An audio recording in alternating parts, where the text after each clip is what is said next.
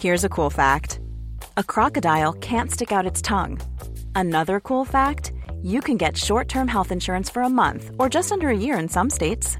United Healthcare short-term insurance plans are designed for people who are between jobs, coming off their parents' plan, or turning a side hustle into a full-time gig.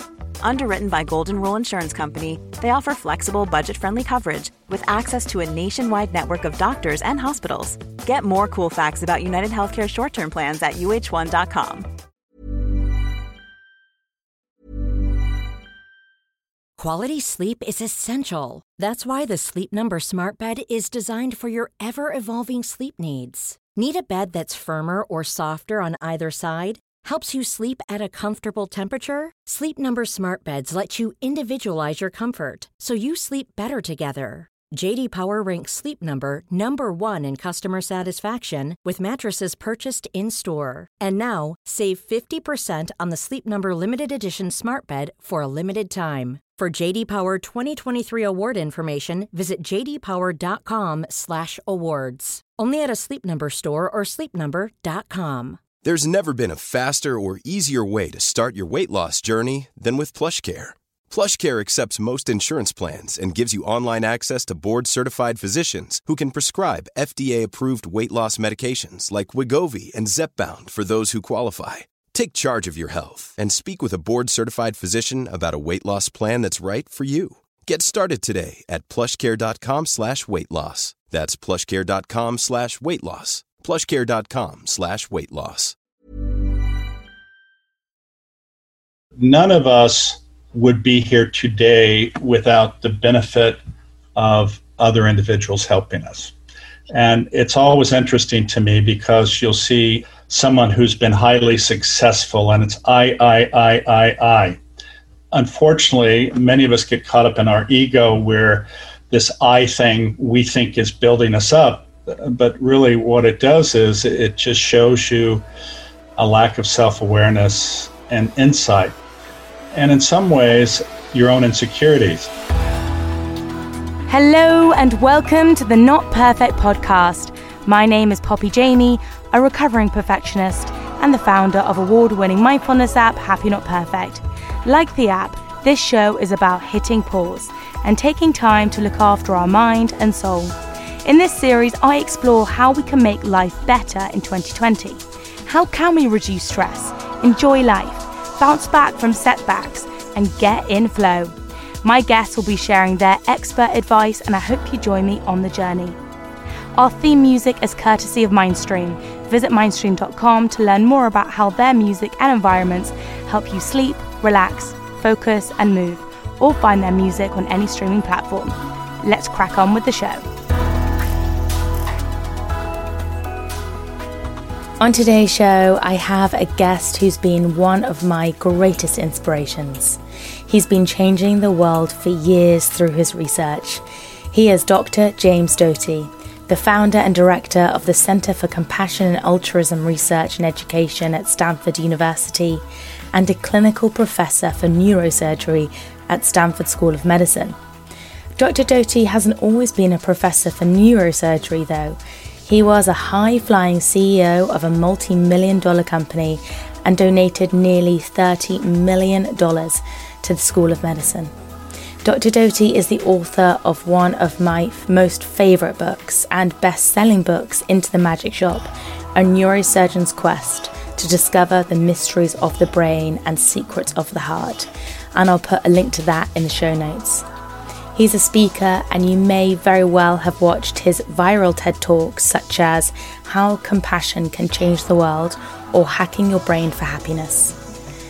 Dr. Doty also works alongside the Dalai Lama as chairman of the Dalai Lama Foundation.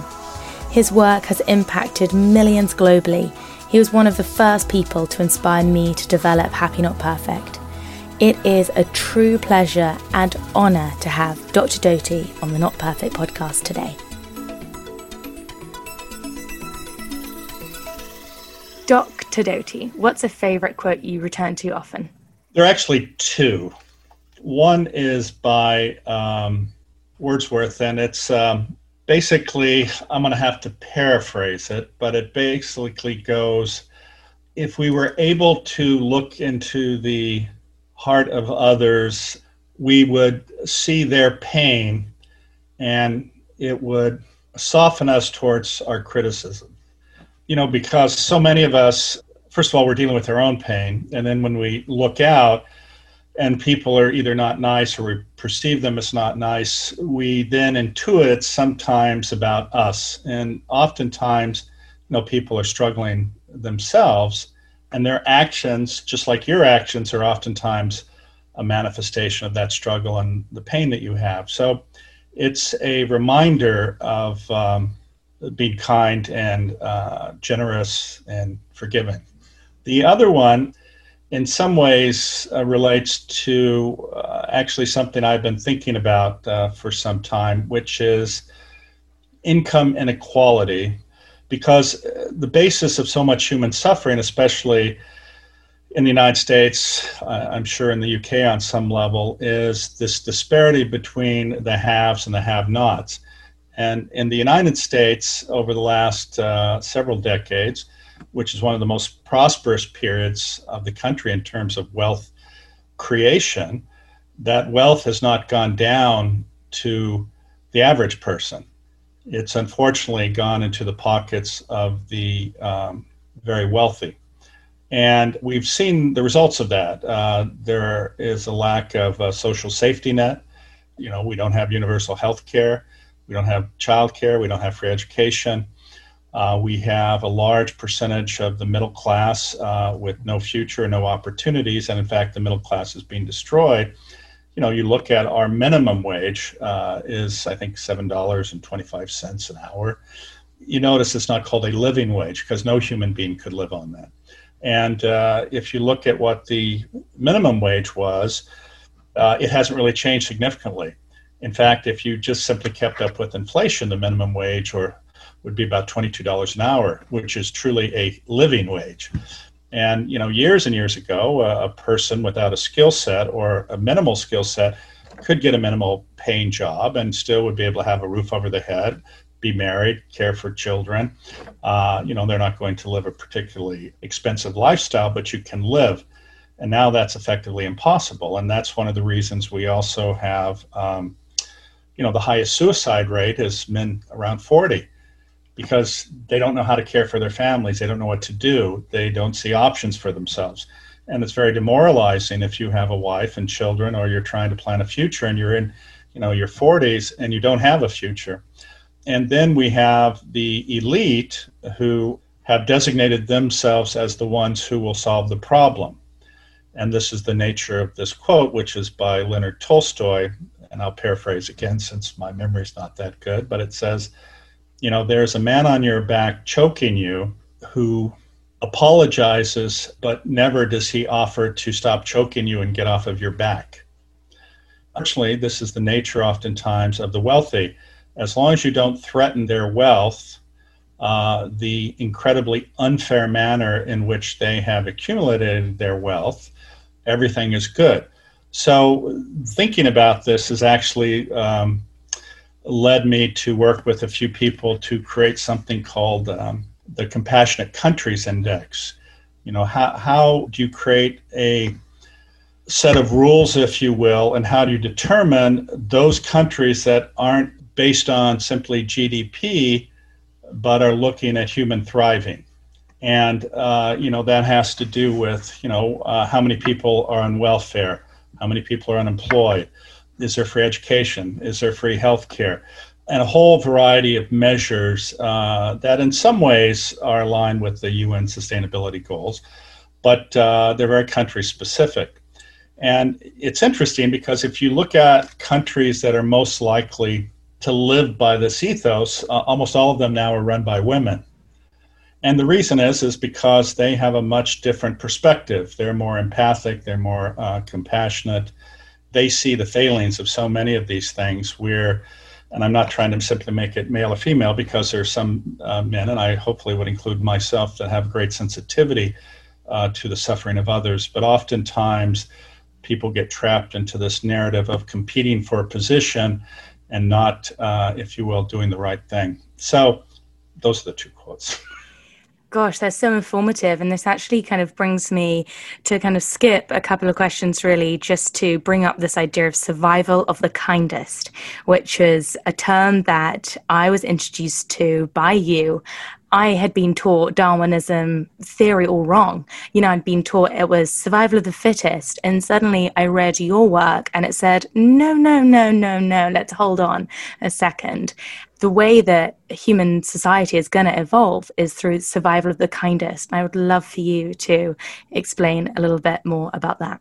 What happened is that there was an economist who was trying to prove a point and who, in some ways, distorted Darwin's work. His name was Hobbes, if I recall. He tried to distort Darwin's work. But in fact, if you do look in his work, there is a quote that it is survival of the kindest, or he uses the term to mean those who are most cooperative. It's not the most ruthless that survive. It's those who band together to improve the lot of everyone.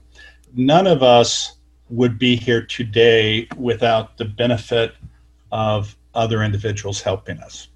And it's always interesting to me because you'll see someone who's been highly successful and it's I. And there is no I, because nothing any of us do is without the assistance, aid, help of someone else. Unfortunately, many of us get caught up in our ego where this I thing we think is building us up. But really what it does is it just shows you a lack of self-awareness and insight. And in some ways, your own insecurities.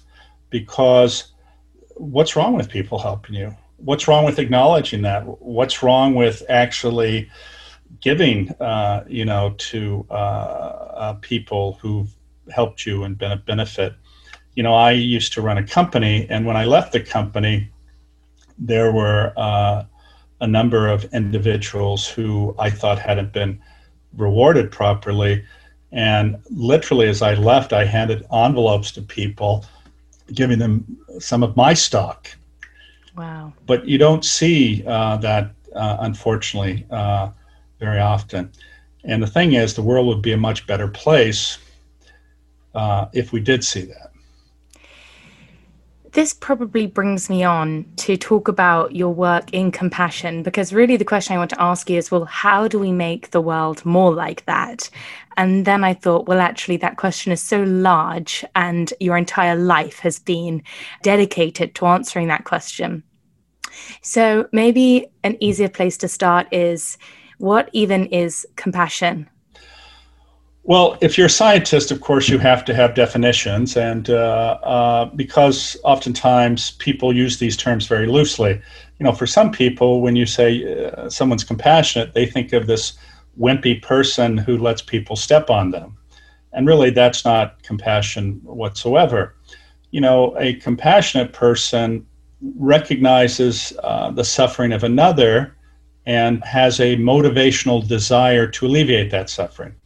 And the reason I use that term motivational desire, sometimes they're not necessarily able to help, but they want to help.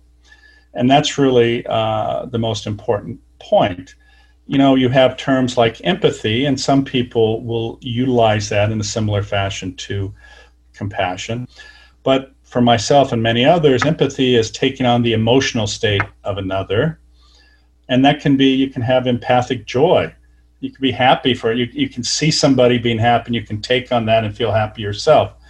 And it's not an active action in the sense that I feel this, therefore I'm going to do something. You're simply experiencing it. And Matthieu Ricard, who you may recall is a fairly prominent Buddhist monk in France, he wrote a book on altruism. And, his statement was, and this is while he was actually in an fMRI machine where they were monitoring his brain metabolism. And they would ask him to be empathic to someone suffering. And he said it was horribly painful because he couldn't do anything about it. He could only sit with their pain. Versus compassion, you're alleviating their suffering and at least as best you can, take it away. So I think those are the two differences. And what is happening in the brain when we are being compassionate? Well, there are a number of areas in the brain, and it's not just one. It's not like there's a happiness center or a compassion center. What we do know is that two areas, the caudate and the insular area, relate to each other. And what happens is that when you care for another, these areas in your brain, your reward centers, are actually activated, and you feel good. The reason that is because if you look at the evolution of our species don't swim away or run off into the forest when they're born. They actually have to be cared for. And the reason is that to have these parts of our cortex associated with theory of mind or abstract thinking or complex language, those have to grow, and they require an individual, the offspring, to mirror the actions of their parent. And this takes, for most children, 10, 15 years or so to really get across these narratives of how to act in the world, and how to behave, and how to respond to different events in your environment. Well, this is an immense cost in terms of time, resources. So why would you do that as a caregiver? Well, one is because that when you care, you feel good. When you care for a loved one, you bond with the loved one, you cannot help but want to make them safe, to feed them, to ensure their survival. And that's how we have survived as a species. So they have to mirror our behavior. We have this mirror neuron system.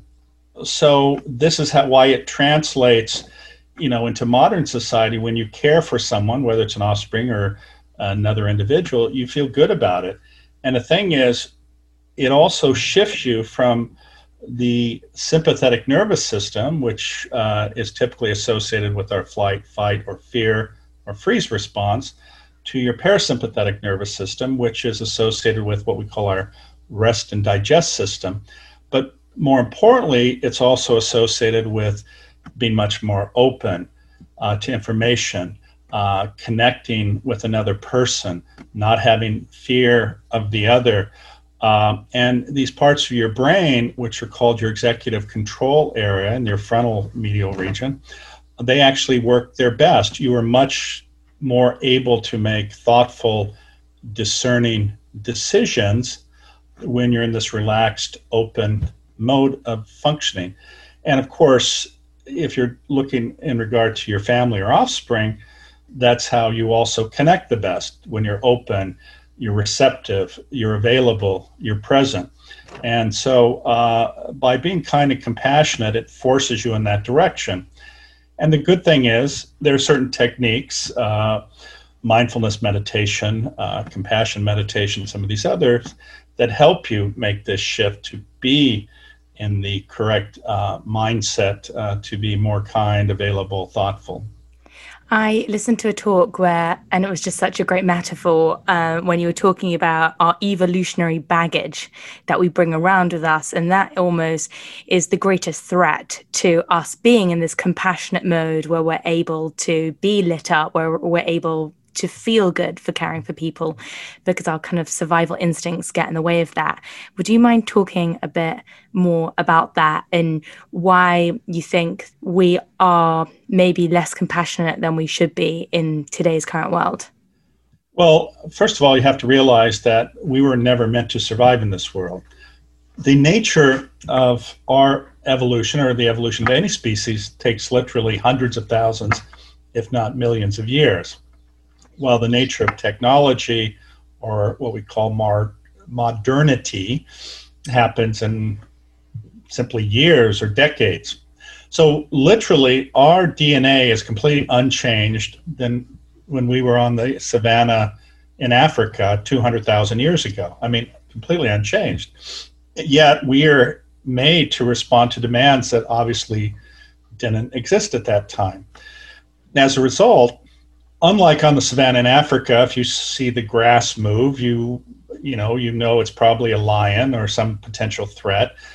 your sympathetic nervous system kicks in, your pupils dilate, your sphincters close, you shift your blood supply to your skeletal muscles, and hopefully you run away and run up a tree and survive. But, in the modern world, this system can be chronically engaged as a result of just modern society, the nature of, telephones going off or your cell phone going off all the time, work schedules, demands on your time, family issues, and they all sort of pile up on you. And for many people, they create a constant source of low level to medium level to even high stress. And, the mechanisms that your body has evolved to deal with that get kicked in. Yet you don't need that. And as a result, many people have increased blood pressure, cardiac issues. One of the greatest causes of sudden cardiac death is actually due to decrease in heart rate variability, which is associated with engagement of your stress response. Plus, when you're anxious, when you're afraid, when you're stressed, this affects your immune system. It results in the release of cortisol and other hormones that are not beneficial to you on a long-term basis. It affects the release of what we call inflammatory proteins. So there's this whole series of events that occur when you're chronically stressed. And they're obviously associated with an effect on your lifespan. And also, of course, on your quote-unquote degree of happiness or a feeling of security. So many people have the stress sitting there, but they also carry the baggage that they've been carrying usually since childhood of some degree of trauma. And it's trauma that's not been dealt with. And as a result, when you have chronic trauma, again, this contributes to this engagement of your sympathetic nervous system. And it also creates chronic unhappiness and this sense of, I'm not good enough, I'm not worthy, I don't deserve to be happy, I'm an imposter, there are people who are smarter than me. And this whole series of a negative dialogue that only contributes to your unhappiness and engagement of your sympathetic nervous system.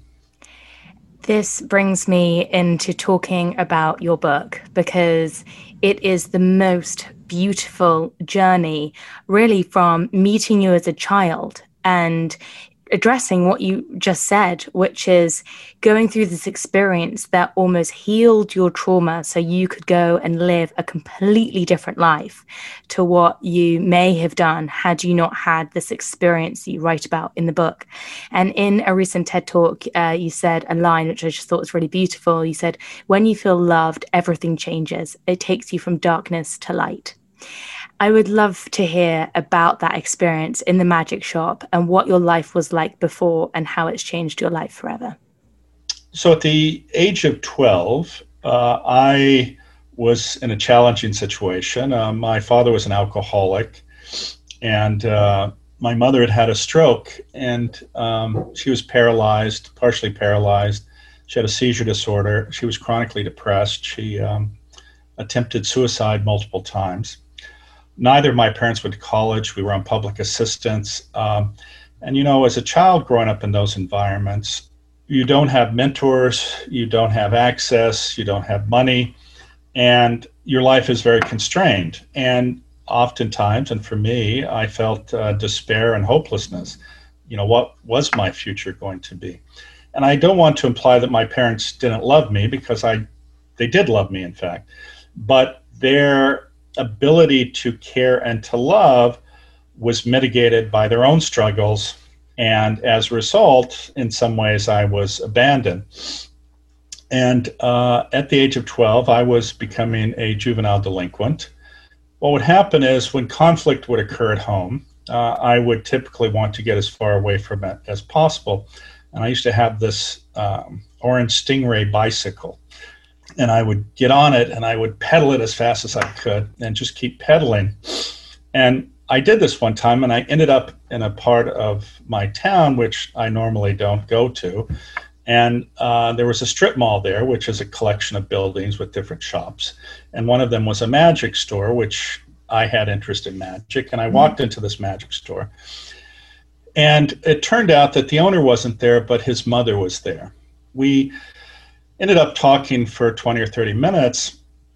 And at the end of it, she said to me, and you have to remember this was in the late 60s where there was no terminology for mindfulness or meditation. It certainly was not in vogue in any sense. Neuroplasticity was not even a term that was used. But this woman, she said to me, she said, I'm here for another 6 weeks. If you show up, I could teach you something that I think might really be helpful for you. And, I wish I could tell you that I had some incredible self-awareness and insight that made me, go to that shop every day. And it's not true. I, frankly, had nothing else to do. And she was giving me cookies, chocolate chip cookies. So I showed up every day, and she taught me the reality that when you grow up in an environment like mine, and now, of course, there's a lot of science behind this. This is called adverse childhood experiences, or ACEs. It's a form of constant trauma. As a result, living in that type of an environment, you never know what's going to happen. Your father may not show up. He may show up drunk. He may have spent all the money. Your mother may, be in bed having overdosed on medication. And so you're terrified always because you never know what's going to be happening to you. And as a result, of course, your sympathetic nervous system is chronically engaged. And this type of trauma, then as you go to adulthood, it continues in the sense that you have post-traumatic stress disorder, because no matter what happens, you're always looking around wondering, when the next thing is going to happen. She taught me that as a result, I was very tense all the time and had a very hard time focusing. So she taught me something we now call a body survey, or I think I use in the book, Relaxing the Body. And just to begin a breathing exercise while relaxing the body, just go into it with great intention. You start at your feet and you work your way up, and you're breathing slowly in and releasing it. And the nature of that, the breathing exercise especially, results in you actually relaxing, calming down, so that you can be present. Because, you can't learn anything, you can't achieve unless you are able to attend and to be present. Most people spend the majority of their lives either thinking about what could have been, might have been, should have been, or about a future that has not yet occurred, but how they're going to deal with it. And as a result, there are very few people who are truly present at that moment. Yet we know that human connection, true human connection, requires you to be absolutely present for that person. And that's where the deepest bonds occur with people. So she taught me that. And then the other thing that she taught me, which was really important, was the reality that the voices that I had, that dialogue going in my head, was not me or was not truth. And what I mean by that is that negative events in terms of our evolution as a species are important lessons to learn early to stop us from dying. Like, if you didn't know that the grass moving, that there was a lion causing that, then that could put you at great risk. The problem is the same mechanisms that do that are also the same ones that allow for negative comments to stick in our head. Not that they're true or not, but we let them sit there. And in fact, somebody said, negative comments are 100 times more likely to stick in your brain than positive comments. And it's because negative things potentially put you at risk, or at least in terms of evolutionary theory, but not in this context. So what happens to so many of us is we get this dialogue going that says, I'm not good enough, I'm not smart enough, if I only had this, it would be better. I would be a better person if this was there. And I used to have that always going on in my head all the time. And she made me understand that was not real, it wasn't truth, it was a self-created negative dialogue, and that it was within my power to change that. So I went from these negative commentaries about everything to one of self-affirmation. The thing about that is that when you are able to deal with this negative self-dialogue, when you're able to recognize for what it is, you stop becoming also self-focused and hypercritical. Because, many people are more critical of themselves than they are to anybody else. But the nature of that results in also being judgmental and critical of other people. And this is the third lesson she taught me, which was opening the heart. So once I was able to deal with my own pain and the suffering that I was creating for myself, it then allowed me to look out in the world and be much more gentle and more thoughtful. The other side event of all of this, though, is that this self-awareness or this understanding made several other things possible.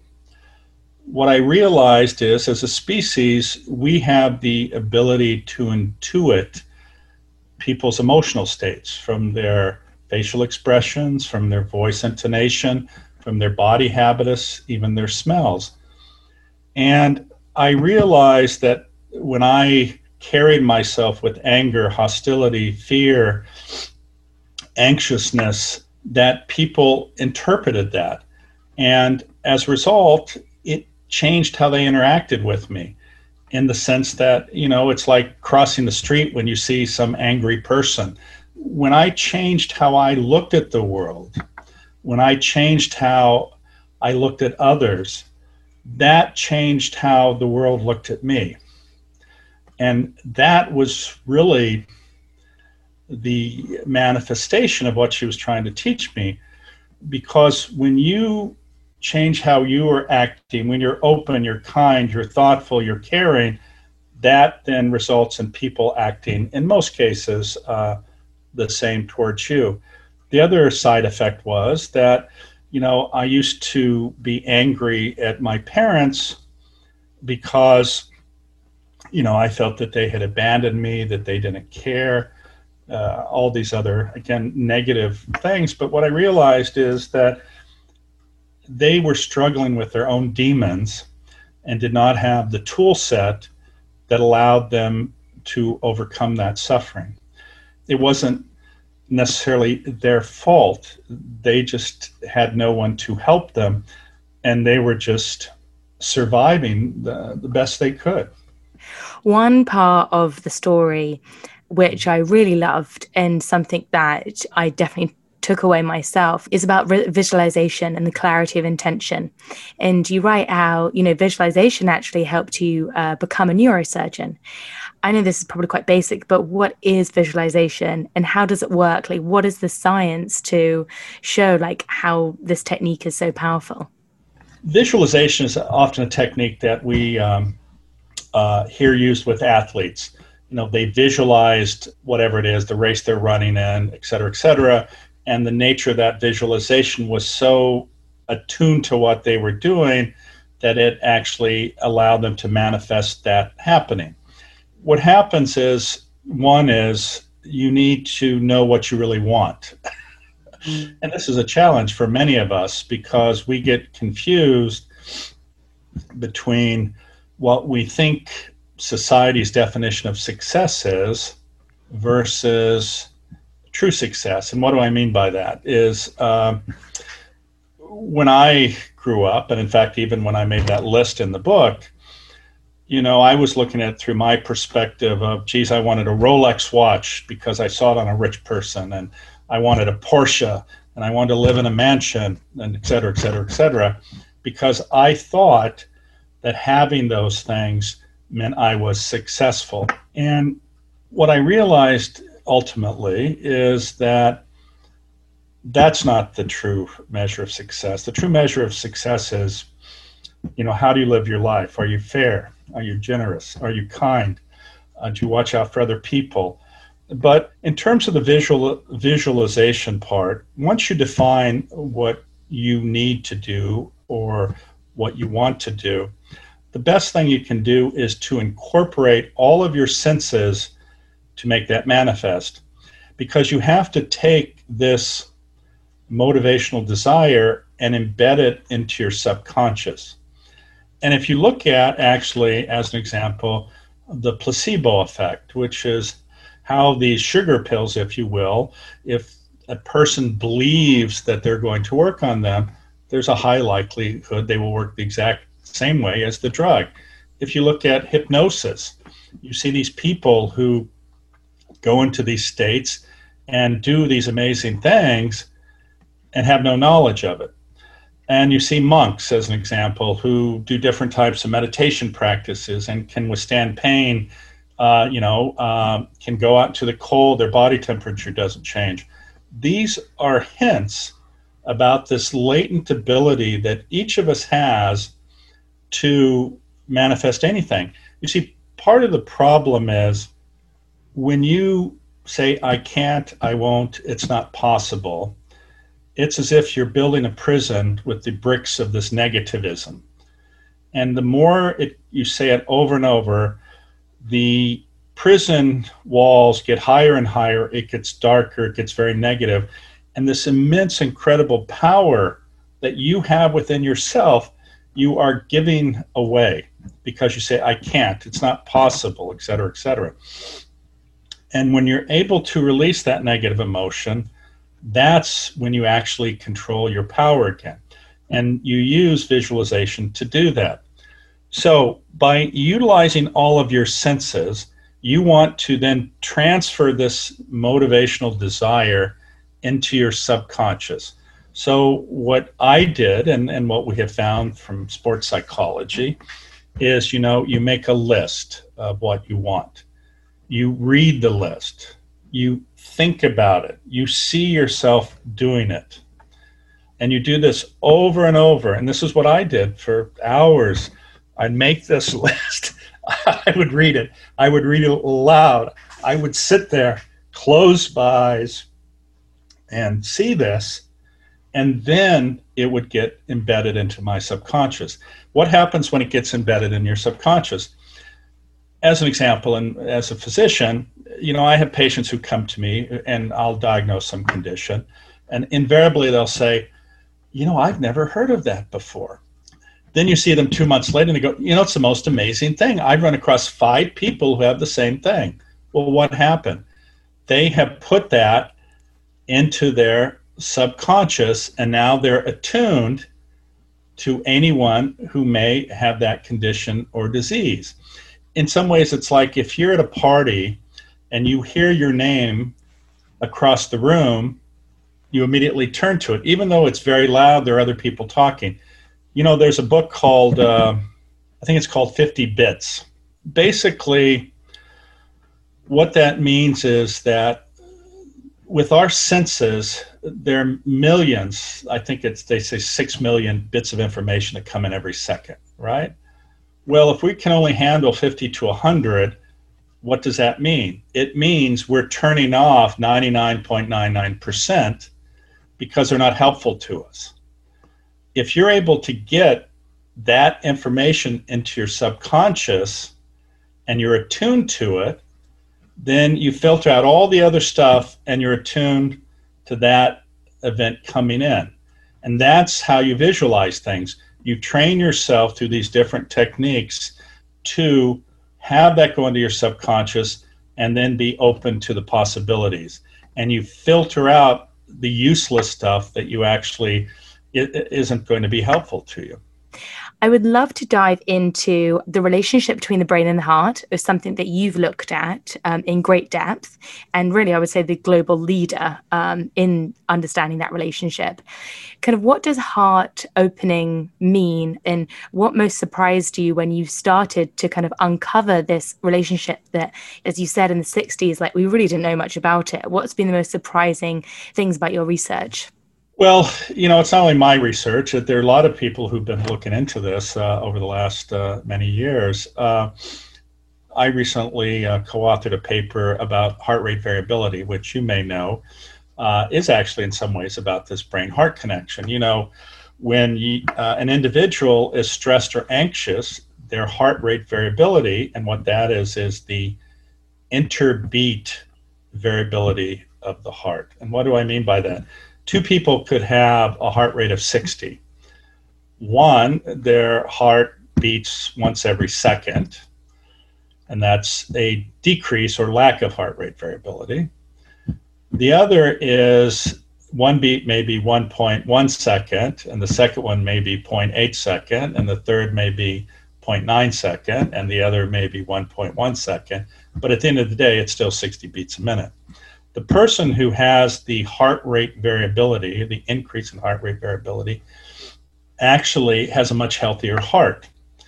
It's this connection, because when you're in your parasympathetic mode and you're not stressed and anxious, your cardiac function works much better.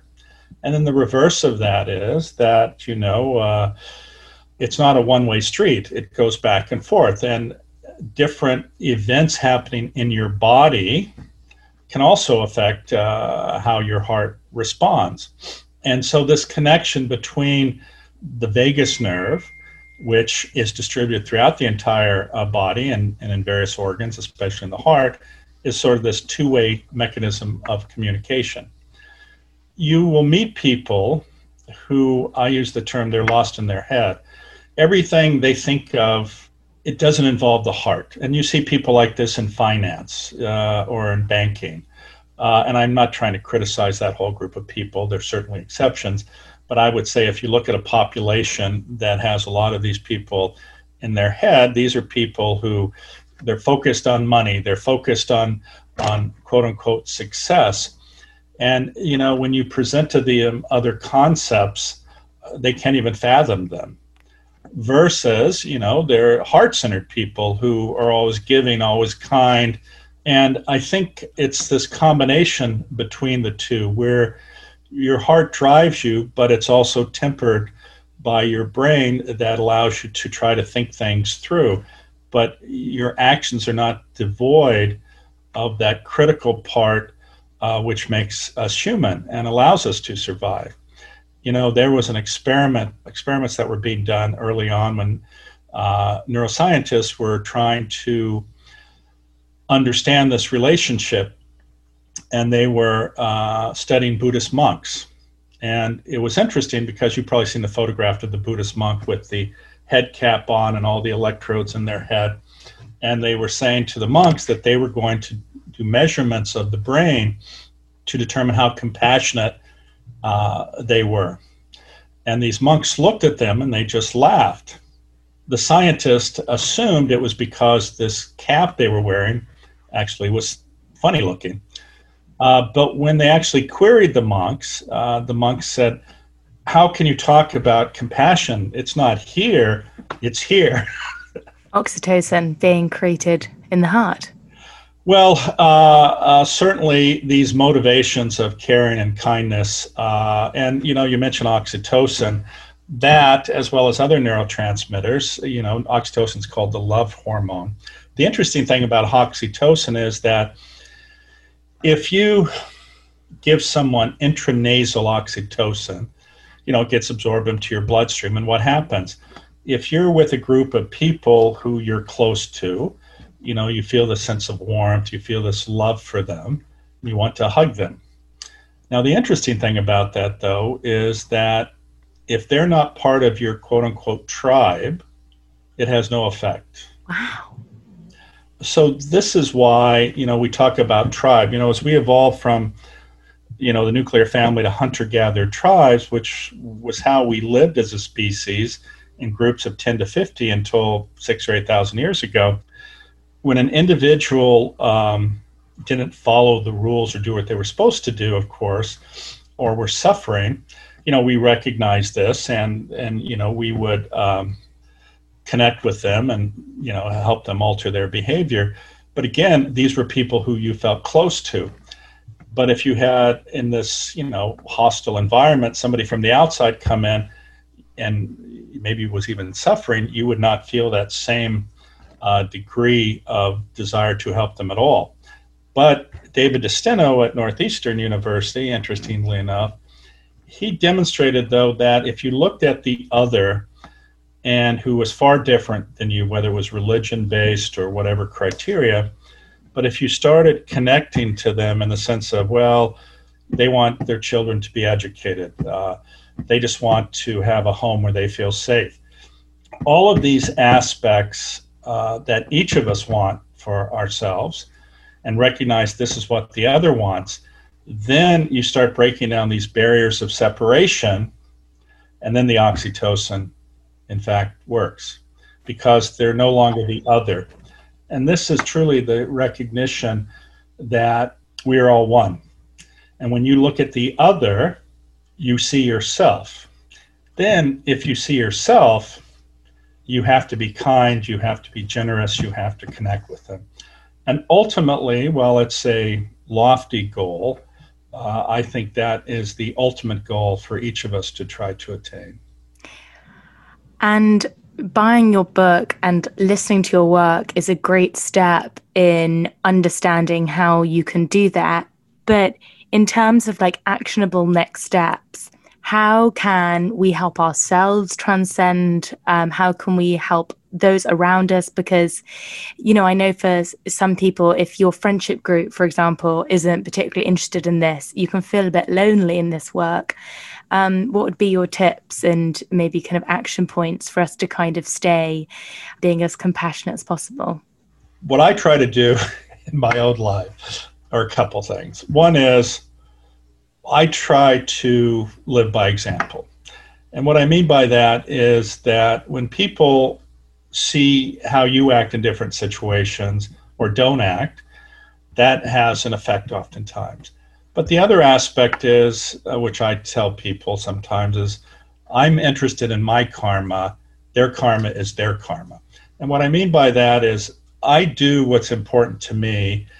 I may give advice, I may make a statement, but I'm not here to try to change you. I'm certainly available if you're interested, but my job is to deal with myself and how I interact with the world. And hopefully by doing so, that impacts others.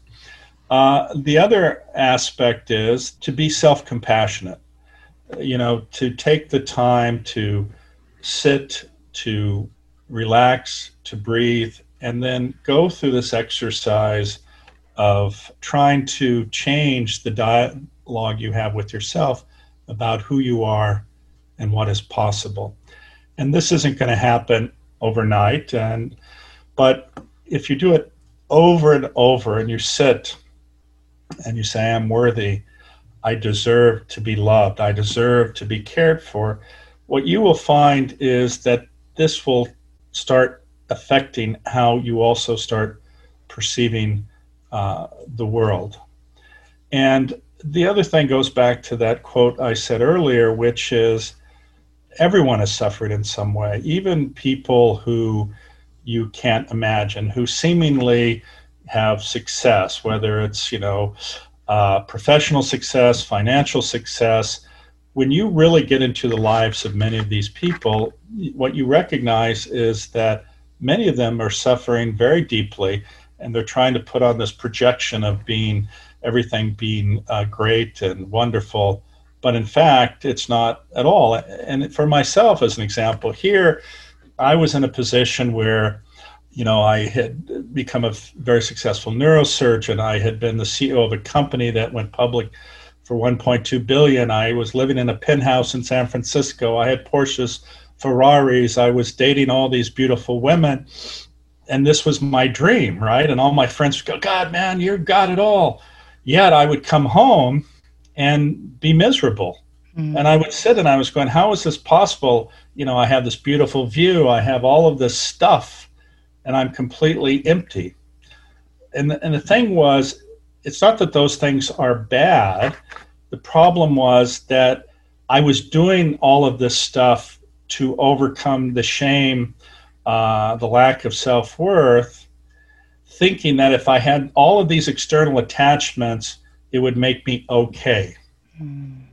And when I lost everything, and in fact ended up giving $30 million away, what I did was I was suddenly liberated, because I realized that the thing that was on my back was that issue, and it related to money and achievement and all of these things. And when I, with intention, gave away $30 million to charity, And when I was bankrupt, effectively, I was, I think, about $3 million in the red. I was extraordinarily liberated and released the monkey on my back, because I realized, well, all those things are wonderful to have. If you don't know who you are and you haven't dealt with your internal issues, all of that stuff is completely meaningless. And I would suggest that, again, it's dealing with this inner issue of how you see yourself, who you want to be, and being authentic.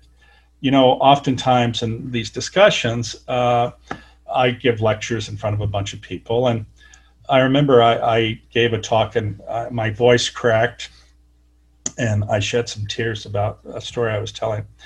And after the lecture, a woman comes up to me and she says, you know, I watched you up there and I so felt for you. Gosh, your voice cracked. I saw these tears. You were wiping your eyes. You must have been so embarrassed. And she said, you know, I'm a psychiatrist and a hypnotherapist. And, you know, if you come to me for 3 sessions, I can get rid of that. And and that is what makes me human. That is what lets people know I care. That lets people know I'm authentic. And when I can show my own humanity, that allows everyone else to show theirs. So I think it's important that you're not afraid of being who you really are. And what you'll find is, actually, when you show your suffering, when you show you're in pain, you know, I've never had a person come up to me and go, you're an idiot, you know, for doing that, or you're weak. You know, people, first of all, they want to help you in any way they can, and they feel connected to you. And versus if, you know, this guy who just talks from his head, never shows any emotion, you know, you can find that pretty much anywhere, but that doesn't create this sense of true connection with somebody. Honestly, my heart is just so full. You're such a wonderful speaker. This has just been incredible. I've got so many more questions that we didn't even reach, but we'll have to save that for next time when we can celebrate the launch of your podcast that is hopefully coming in the next few months. But until your own podcast is launched, where can people find you online, and where is the best place to direct? And obviously, for everyone listening, I'll be putting it all in the show notes. But verbally, where can people find you? So I run a center at Stanford that examines the neuroscience of compassion and altruism. It's called the Center for Compassion and Altruism Research and Education. The mnemonic, what's the right word, mnemonic synonym?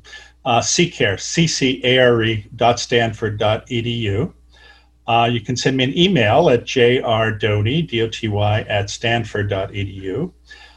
You can go to the book website, which is intothemagicshop.com. And some way or another within that, you will find me. Perfect. And as I said, that will all be in the show notes. So thank you so much for being on the Not Perfect podcast, Dr. Doty. Thank you.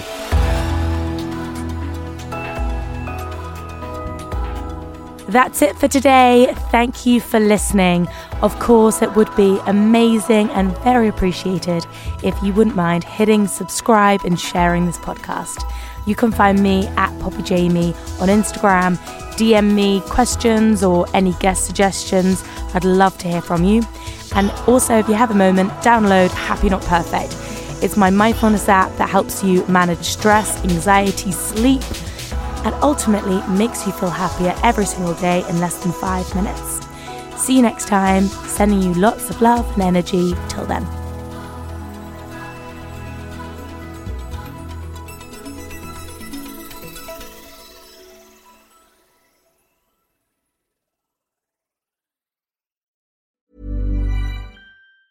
Ever catch yourself eating the same flavorless dinner 3 days in a row?